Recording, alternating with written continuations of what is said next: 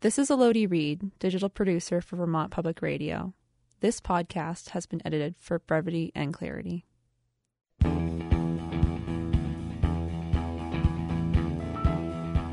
This is Vermont Edition. I'm Bob Kinzel. On Monday, the state of Vermont became the first state in the country to reach a vaccination goal of 80% of all eligible people. And state health officials stressed that despite reaching this goal, the effort to vaccinate as many people as possible in the coming weeks will continue, with dozens of walk-in clinics being scheduled. Why is the state pushing so hard to vaccinate the 20% of the state's population that hasn't received a single dose yet? Health Commissioner Dr. Mark Levine says the goal is to better protect people across the state in the fall and the winter when a variation of the COVID-19 virus known as the Delta virus is expected to cause some problems. This is the variant that's now spreading widely in many countries, and at this point accounts for about 10% of cases in the United States. And in the United Kingdom, it accounts for more than 90% of new cases. This variant is showing traits of being far more contagious and potentially more dangerous than the strains we've been seeing, though the science is not yet clear on the latter. How do we stop it? We all know the answer: vaccination. Well, how concerned is the health department about the Delta variant and how it could affect Vermont in the summer and fall? And will annual COVID-19 booster shots become part of our annual medical checkups? Well, here to help us answer these and many other questions is Health Commissioner Dr. Mark Levine. Commissioner Levine, welcome back to Vermont Edition. It's great to have you here. Thank you, Bob. Great to be here. Commissioner, let's start off by clarifying what Vermont's policy is going to be at schools these days. It seems like there's some confusion, and we've gotten some emails about that this morning. Would it be safe to say that the policy at schools is going to be the same as the general population, and that would be that vaccinated staff and students don't need to wear masks, but unvaccinated students and staff are encouraged to wear masks, but there's no requirement that they do so? Yes, Bob. This gives me a chance to just reacquaint your listeners with our website. So many of them have been following COVID on our Department of Health website. There's a new section in there, right front and center, called Protect Yourself and Others, which really is the most up-to-date guidance we're giving now that the state of emergency has been lifted. And in that guidance, it does talk about schools and masks, and I'll just read the quick sentence so you'll get the exact flavor. For schools, childcare, and summer camps, the health department recommends that unvaccinated people 2 years and older wear masks when inside this summer. So that is the guidance at the present time. That doesn't really talk about the next school year at this point in time. It's really guidance to allow everyone to safely get through the summer and this transition period. And is that, as you read that, is that the state encouraging the use of masks or mandating the use of masks? Recommending, not requiring.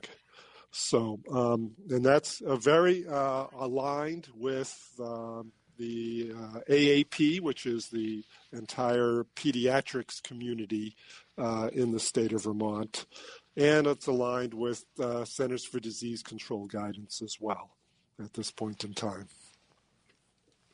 Commissioner, we got this email on this subject from Rebecca in South Royalton. I'd be very interested to learn more about how health experts feel about lifting the mask mandates at schools and daycare facilities where our kids cannot be vaccinated. Even though the Vermont population age 12 and above has reached the 80% threshold, the proportion of vaccinated people at schools and daycare facilities is much less than 80%. Are our children safe? I think our children are safe not only because of the fact that we're recommending the masking, but they're safe because of what our experience is at this point in time with the virus. When you achieve a vaccination rate as high as we are achieving, you are basically creating a lot of dead ends for the virus when it comes to transmission from person to person. So if somebody has an active case of COVID in the state, the likelihood that they're going to be able to show a dramatic amount of spread from them to others is markedly reduced when you have such a robust response to our vaccination campaign in the state. So the kids would be likewise protected because the level of virus in the community that could be transmitted from one person to another is very, very low. That's why we're going to be very assiduously and consistently to what we've been doing all along, following all of the same types of metrics that we have followed to date. The incidence of new cases, the hospitalizations, the percent positivity of our tests. All of these give us a good indicator of how active or inactive the virus is in our environment. And as long as it stays very, very low, even though you have a population like the children under age 12 who can't yet be vaccinated, they still are functioning in a very safe environment because there's less virus around to spread to them. And that's really important. And then superimposed on that, of course, is the fact that all of the experience, not just in Vermont, but worldwide, tells us that most of the time when kids do get a case of the virus, they're going to have a milder case. They're not going to have a serious outcome from that case. And so all that's working in everyone's favor at this point. The state obviously on Monday reached that goal of 80% vaccination of eligible people. Those are people 12 and above. In meeting that threshold, can we now say that Vermont has reached herd immunity? Well, we're going to get as close to it as you can get in this country, but I can't tell you a yes-no answer to that because we don't actually know the magic number, if you will. We certainly know it wasn't going to be below 60 or 65%, so we and many others have achieved something greater than that. I've always thought it's going to be somewhere in the 75 to 85% range. So we're closing in on it or we're already there. But the more important concept is really not did we get to a number or not. It's what are we seeing in our experience. Are the numbers of cases going down? Yes. Are the numbers of hospitalizations really at rock bottom levels now? Yes. Are there deaths occurring? Well, we've had one death in the last month. So the bottom line is all indicators are that things are going very well, but I have to remind people that we're in a time of the year when most of the country is doing pretty well, and we're seeing lower levels of cases pretty much throughout the country.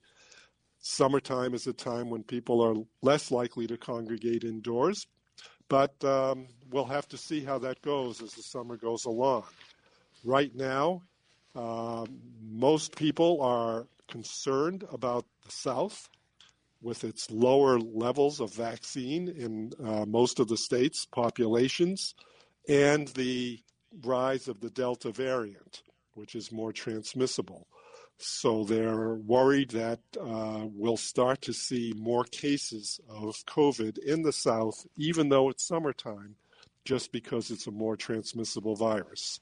So we'll have to sort of sit on the sidelines here and watch that very closely, knowing that the only real guard against it is to get the vaccination rates up in those states, many of which are at half the level of Vermont right now. Let's talk to Gregory, who's calling from Burlington.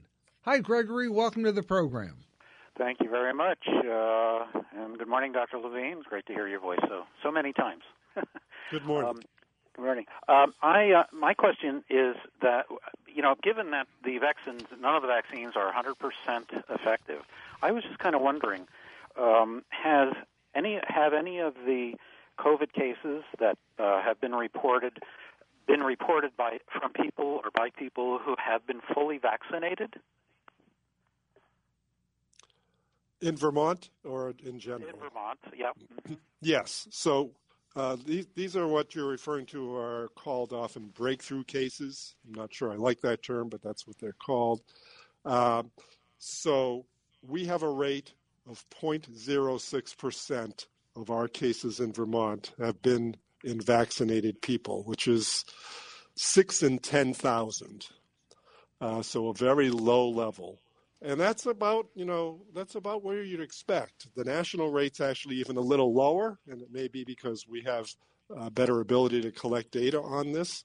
But the reality is no vaccine in the history of mankind has been 100% effective at preventing the disease that it was developed for. So as long as the majority of those 6 in 10,000 are not having severe illness and they're having mild illness or at times asymptomatic illness like the New York Yankees team outbreak, that's okay because these vaccines are really, if you will, truth in advertising is prevent the more severe outcomes, hospitalizations, deaths, more residual disease from the vaccine. So if a person gets a milder illness, the potential was there that they would have had a more severe illness. So we don't want to call that a failure of the vaccine. We just want to recognize that no vaccine's 100% effective. Gregory, thanks for your phone call. Let's turn to Alan, who's calling from Whitehall, New York. Hi, Alan. Welcome to the program. Yes, thank you for taking my call. And I'd like to say that I think Commissioner Levine and the governor have done a marvelous job. I haven't missed a single one of the broadcasts since they came on many months ago. What I would like to bring up is the fact that the 80%, although is marvelous, and Vermont is certainly doing a great job in continuing to get vaccinations. If we had required only 80% of the people to get a polio vaccine, then we would still be in the middle of a polio epidemic 50 or so years after the fact. And as long as there are people that are refusing to get the vaccinations, then they are going to continue to be at risk for some of these new viruses that are coming into play, and they're going to be able to spread to anybody else that they're in contact with. And that may even be people that have already gotten vaccinations that may not be immune to the new ones that are coming in. You make a point there. I do want us to really focus though on the power of these vaccines. They do really work very well, and even if a new strain comes in, we have yet to find a strain that the vaccine hasn't been able to take care of, including this new Delta strain. So that's very, very important to know.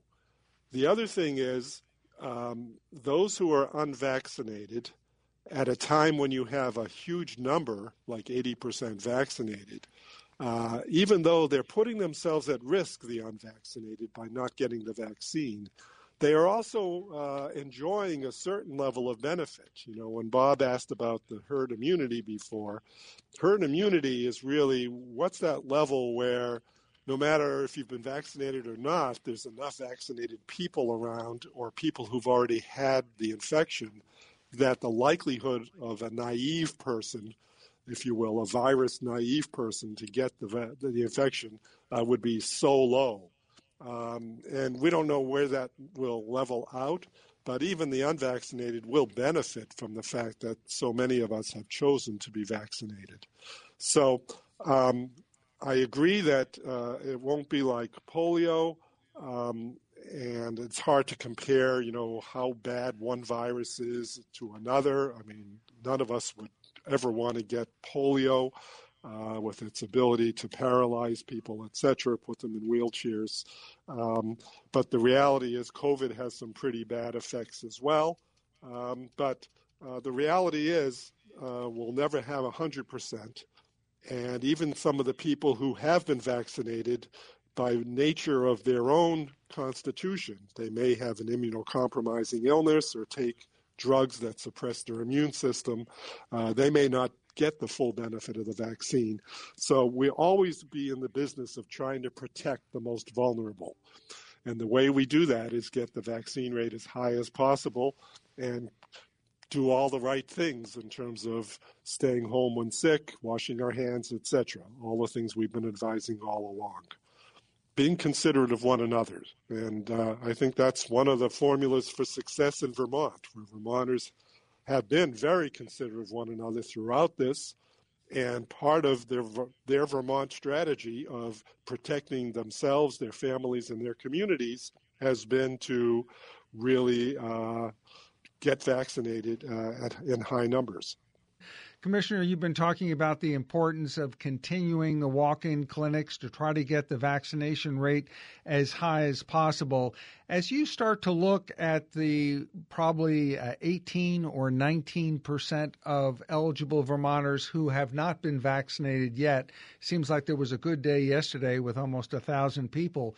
But as you look at this group of people who have not been vaccinated yet, do you think you're reaching the point where either accessibility is an issue or you just have some folks that don't want to be vaccinated?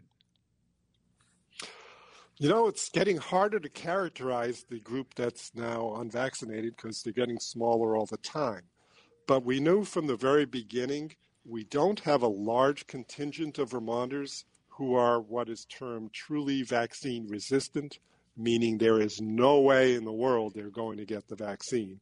And you can talk to them in as many innovative ways as possible and try to reach a new angle every time, but they're never going to be convinced. Based on some survey data, both done within Vermont and done at the level of national media, it doesn't seem like that's a large group in Vermont.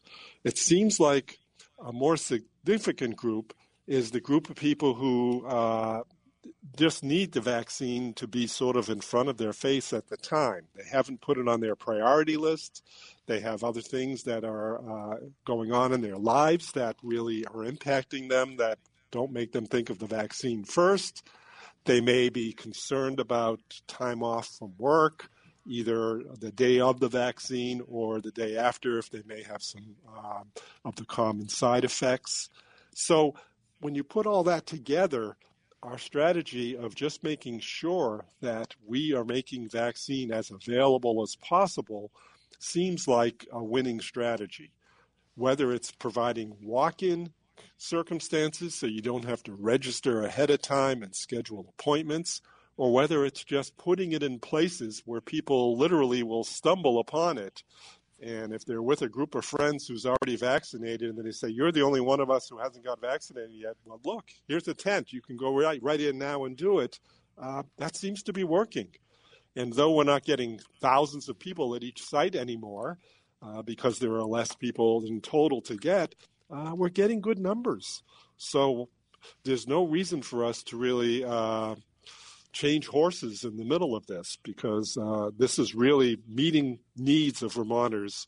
And it's not like we're coercing any of them. We're just providing it and making sure that they know it's available for them in places where they might end up being, whether from work to social circumstances. Let's go back to our callers and talk to Bob, who's calling from Barrie. Hey, Bob, welcome to the program. Thank you. I've got actually two questions, but one is real quick. When you say it's 80%, is that 80% of the total population or 80% of the people who are eligible? So it's actually 80.5% now. We're going up. And it's 80.5% of those eligible to be vaccinated, which means ages 12 and above. If you go to the total population, you'll get a different number. But this is the most pertinent statistic because it really gets at the people who are eligible to be vaccinated. Okay. And the other question was, I have a friend of mine who got vaccinated the same time I did in February. And about 4 weeks ago, she came down with it, with the virus. She tested positive and was fairly sick, but she had been vaccinated. Is that a common thing, or is that going to be like something we have to think about in the future? Yeah, well, that was asked by a previous listener, and I said that right now our rate is about 6 in 10,000 vaccinated people have become cases. So whatever you term common, I would consider that to be very uncommon, but it's still possible. And again, no vaccine in the history of man has been 100% effective. I feel sad about the fact your friend had come down with significant symptoms. So it is possible, but it's very unlikely. Let's talk to Susan, calling from Montpelier. Hi, Susan. Welcome to the program. Hi there. I'm a teacher, an elementary school teacher, and I'm very curious about some forthcoming guidance. We so much appreciated the guidance we had this fall, and now we're interested in some information about the age group that is not yet able to get the vaccine and how things might roll out for the fall, and perhaps whether a vaccine will be administered at school. That would be my dream. I'm wondering if you could talk to that a little bit. Yes, absolutely. A little bit of prediction and forecasting for the future. So we're talking, depending on which trial you're talking at, we're talking either ages 2 through 12 or we're talking ages 6 through 12. It's going to depend on the data that's reported out in the studies that are ongoing at this point in time. We expect by the fall there'll be a full report of the success, we assume, of the vaccine for this age group. The next step would, of course, be to get emergency use authorization, and that usually is a fairly rapid process. That advisory committee to the CDC, the ACIP, as it's called, is actually meeting in a more urgent setting this Friday, and I believe one of the topics they're going to discuss is how they're going to approach the younger age group. So we'll hear more about that probably at the end of this week. We are already working with our pediatric colleagues throughout the state to sort of pave the way for a new vaccine effort that will occur when this receives emergency use authorization. Some of this will occur in schools. I think that was a winning formula for the adolescents, and we should continue that kind of strategy for younger students. Some of it will occur with the pediatric community itself. Some of it will occur in some of the pharmacy settings, as it has already before, and there may still be a need for some larger vaccine settings because we're talking about a large number of kids in this age range. So the details will be forthcoming, but the planning is underway already, and the pediatric community is delighted to actually be able to help us plan with this and create the best circumstances where the kids will feel most comfortable, their parents will feel most comfortable, and this will go without a hitch. So look forward to that. I can't tell you when in the fall. Could be as early as September, could be as late as the end of the year. We really don't have firm understanding at this point in time. But we do pretty much, most of the medical community fully expects that there will be positive results coming from these trials and a emergency use authorization provided. Susan, many thanks for your phone call. A lot of parents, a lot of teachers and students thinking about that very subject. Let's turn to Lynn in Burlington. Hi, Lynn. Welcome to the program. Hi. Thanks for taking my call. I wondered if when these vaccines are approved beyond emergency approval, could institutions and organizations require them? Commissioner, maybe we could start with this whole idea that Lynn brought up, that these vaccines are now being used under an emergency authorization, and that puts in place a certain set of rules and regulations that might change if they're when we move out of the emergency authorization. Do I have that straight? You do, although I try not to weigh in too heavily on legal aspects of things, since that's not what my degree is in. But most of the legal community, I'm learning, isn't treating emergency use authorization and approval that differently.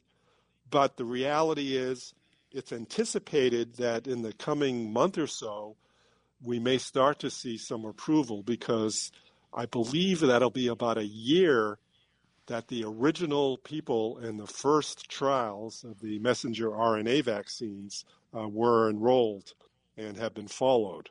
And so a year of follow-up would already have occurred. So that is going to be coming in our future. It's just a matter of when.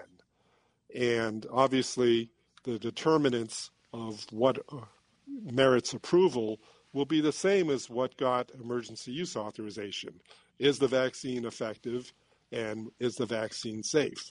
So all of that same information will be looked at, except there'll be more of it because of the millions and millions of doses that have accumulated over time. The consequences, we'll call it, of being approved when it comes to businesses and what have you, may not be that different than they are right now. Because the reality is, we've already said at a number of our press conferences that businesses have a right to mandate what they want to, along the lines of the sort of no shirt, no shoes, no service kind of thing. So if they want to require people to do masking, if they want to require their employees to be vaccinated, that is something that is well within their purview. It's not something that the state of Vermont is going to change their policy on if approval occurs, because we are no longer operating under a state of emergency. But there is an opportunity for work sites to use that in whatever way they want to protect their employees, protect their customers, continue the operations of their business in a smooth manner. Commissioner, do you see a difference between a retail outlet that, as you mentioned, no shoes, no shirt, no service, making a decision for its retail customers, and a private corporation in Vermont that might decide, hey, if you want to come back to work, you need to be vaccinated? Are those different circumstances, or do you see them as pretty much the same? Well, they're not the same, but they're just two examples of the complexities of the world we're living in now that COVID-19 is here. And they're examples of the kind of thoughtfulness you need to apply in looking at your own setting. Obviously, if you're going to mandate something, you really want to be very thoughtful about that and have some rationale that people can look at and accept, and it passes their own test of, yes, that makes sense to me, versus that seems like it's going too far, or what have you. So I'm not going to weigh in on the merits of retail customers versus a business who doesn't want to have a lot of employees out sick or have its business impaired in some way because people were getting ill. So That's about as best I can do with that question. Do you know if the state of Vermont is going to have a policy for vaccinations for state employees who want to come back to work? I don't know for sure, but I do know that at this point in time, that is not being entertained. Let's talk to Chris, who's calling from Bristol. Hey, Chris, what's on your mind today? Good morning. Thank you, Bob. Good morning, Dr. Levine. I wanted to ask about folks coming to Vermont from out of state. An important part of our economy is tourism and guests and hospitality, and we're trying to help all these businesses get back up on their feet, and that involves having people travel into Vermont and stay with us, which is a great thing. But by virtue of us being the best in the nation in terms of a vaccination rate, it seems like that visiting population may be a little riskier than Vermonters. And I'm wondering how the state's navigating being prudent and also encouraging recovery, in the hospitality industry. And you mentioned an industry that, has really helped play by the rules all along. And needs to be able to take advantage of the fact that tourism is a big part of our industry in Vermont, and this time of year is obviously an important time of year. We have very, very low levels of virus in the state right now and in the region, which is fortunate because the region is a big source of people coming into the state for vacations and tourism, etc. There are people coming in from other parts of the country that may have little higher rate of virus at this point in time, although as a whole, the country is doing pretty well right now. Since we've gotten through the Vermont Forward phases, there are no requirements for vaccination, testing, or quarantine periods for travelers. And that will continue for the foreseeable future. We are always looking at data. We are always going to be following the not only local and regional data, but the national and international data. The CDC currently has some very strict guidelines regarding international travel, which should be protective for people coming in from regions of the world that may not be looking as good as the United States right now, and involve testing protocols. We do not have that within the country at this time. I wouldn't want to say that this is something that we'll do in the future, but obviously this is why you follow data all the time and you look very closely at patterns and levels of community transmission in various regions. So if we became alarmed based on future data that there's a sudden red tide, so to speak, on a travel map of states being very red going on, we'd obviously have to reevaluate. There's no reason to do that right now, but that's why the virus is never gone, and we're always going to be watching very closely.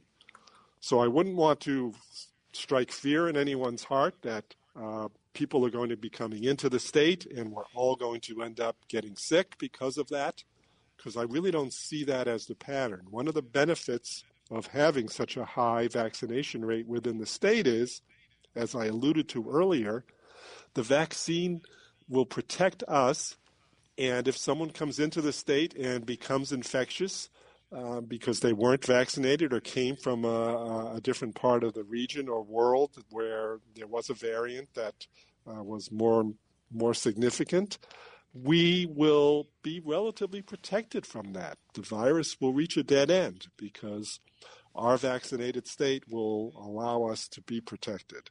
So we will continue to watch all this very carefully, and people themselves should obviously watch their own travel habits who live in Vermont when it comes to where they want to go in the country or the world. You have to have an awareness nowadays about these things.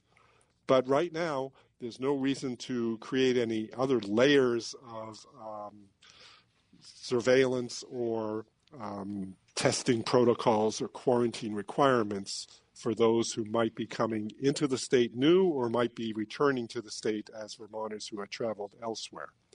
But just, realize that the CDC maintains data on everything when it comes to the virus around the world.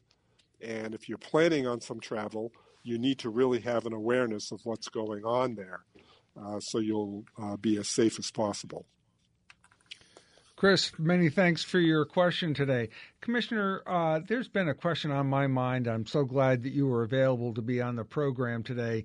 You mentioned that some states have a much lower vaccination rate. I think you pointed out Mississippi that has a rate that's half of what Vermont's is.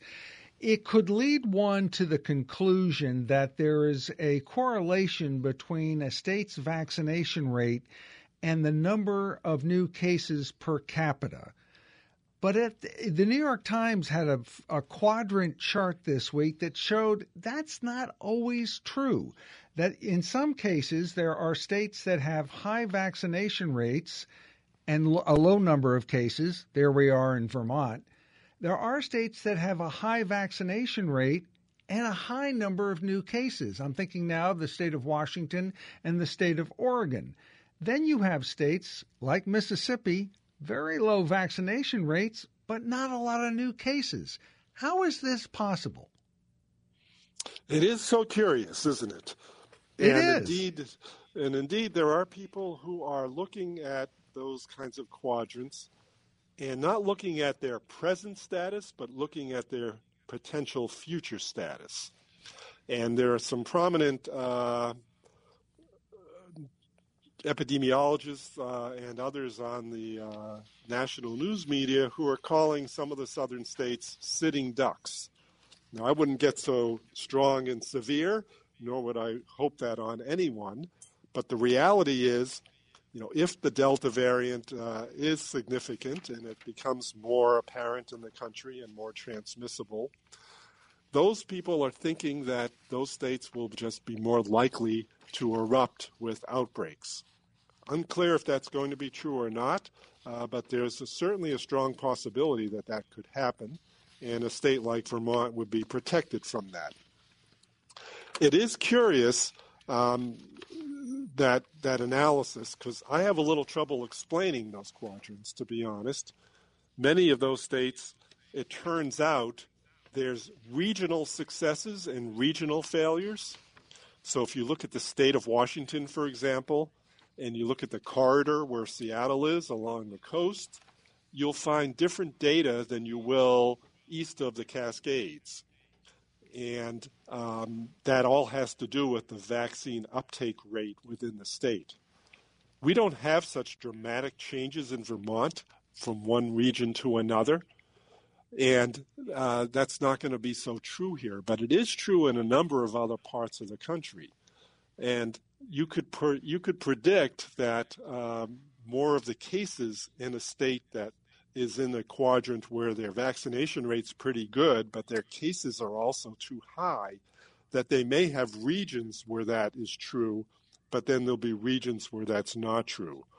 But they're so much larger than our state that those numbers will really have a lot more meaning for a larger swath of a population. That's sort of the only way I can sort of rationalize that at this time. And there's also, difference not only geographically, but often there's a difference related to who the people are. And I'm specifically talking now about racial equity. And there's quite disparate results in some of the states with regard to the percentage of white non-Hispanics vaccinated versus the so-called BIPOC community vaccination rate. And the numbers are, literally 30 to 50 percentage points apart compared to Vermont, where we have really got a very, very narrow disparity gap now, under 5%, in the 4.5% range. So you have some folks in Mississippi, in Alabama, in Louisiana, Arkansas, Texas, which opened up its society to everyone quite early in the process. You have folks in those states who are saying, hey, we have a low vaccination rate, but we also have a low number of new cases, and that shows you that this whole vaccination theory was a little misguided. What would you say to those people? I'd say, number one, this is a point in time, and I am concerned about these new variants and how they may impact their population. I'd also say, number two, it depends on how much testing is being done. One can fool oneself into thinking that you're doing well because there's not that much testing going on. And we've seen that before, where Vermont at one point in time in this pandemic was literally testing at a rate 50 times that of the lowest state. Not just a few times, but 50 times. So how do you know that the data you're getting from another state is accurate if there's such a low amount of testing being done and you're actually fooling yourself into thinking you're doing much better than you are? So I'd be concerned about those factors playing a role. I would add that, for those people who think that even though we've now fully reopened, as the term goes, we were the last New England state to do it fully, and New England has been the most conservative part of the country with regard to the reopening process. So much of the rest of the country has been open for so long a time. So for those who are a little nervous about the reopening, in spite of our great 80% number, I just let them know that we have been, by and large, the most conservative. And we anticipate that the reopening process is continuing to go very, very well in our state. Let's talk to Doreen, who is calling from Underhill. Hi, Doreen. Welcome to the program. Hi. Thank you very much for taking my call. I have a question for the commissioner. I am fully vaccinated. There is a couple that wants to visit me from out of state. One of the individuals is fully vaccinated. The other one doesn't believe in vaccination. I have MS, and I try to keep my immune system as quiet as possible. I am thinking that I will, if they want to stay overnight at my house, I will insist that the individual who is not vaccinated do a PCR test within 3 days of arriving. And also, when they are in my house, that the individual wear a mask. If in fact the person does not want to do the PCR test. Am I guilty of overkill, or what would you advise? Thanks for that question. I think what I heard in the midst of that was that you do have some illness and you are concerned about your immune system? Yes, I have MS. Yes, okay. And so you're probably also on some therapy that might affect your immune system. So I believe that you're doing exactly what you should be doing. You're trying to be as cautious as possible, knowing that you, even though you're fully vaccinated, are a more vulnerable person in our society due to your age and illnesses. And because of that, I think that the visitors, if they are truly your friends, would be understanding and realize that you're not asking a lot. You're asking for a mask and you're asking for a pre-arrival test so that you could be fully protected and stay as healthy as you're trying to keep yourself. I don't see anything wrong with that strategy, and I would endorse it. And Commissioner, I think I've heard you say several times, different people are going to come up with different strategies, and they have to come up with strategies that are comfortable for them going forward. They really do. They have to be comfortable for them, and they should meet the common sense litmus test, which Doreen's story, for me, clearly meets that. I have to admit that when I went to the grocery store last night, I was surprised at how many people were not wearing a mask. Maybe that shouldn't have been a surprise given the reaching of the 80% goal earlier this week, but it just shows you how used to wearing a mask we've all become. I mean, in the beginning, wearing a mask was really weird. It felt awkward. Is this really necessary? And then it became a common part of our lives. And now going out and being in a retail setting without a mask feels weird. It really does, to the point where when I was at the grocery store, I wasn't sure. I took my mask with me, and an employee told me, "Oh, we've changed our policy now that as long as you're vaccinated, whether you're an employee or a customer, you don't need to wear a mask." So I felt more comfortable not wearing the mask at that time, but you never know. And that's why I also caution Vermonters that if they see members of Vermont amongst us who are wearing a mask, we don't know their reason. And they may have a very valid reason. And we just have to accept the fact that there's a reason that they're wearing a mask, and we should respect that and be comfortable with it and not pass judgment on them by any means. Commissioner, we're almost out of time, but we did get a question from Peter in Bakersfield who wanted to know about how effective are vaccines coming out of Russia and China. Do you have any thoughts about that? The vaccines coming out of Russia and China? Yes. Yeah, I don't want to be the authority on them, but what I have read about the Chinese one especially is it has not demonstrated the same level of effectiveness against some of the variant strains. The Russian one, I know, was a very controversial one when it first came out. I don't know if real-time use has shown it to be more effective or not. I do know that we as a country need to think about these things when we have visitors coming in from other places who may not have been vaccinated with one of our 3 authorized vaccines. So I can't say any more than that, though. Health Commissioner Dr. Mark Levine, many thanks for taking the time to be on the program today. Not only today, but for the last 15 months. I think our listeners really appreciate the transparency of the Scott administration, and in particular, your advice and your talking to people and letting folks know what the situation is in Vermont without sugarcoating it. Many thanks for that as well. I appreciate that, and thank you. It's been a pleasure being with you once again.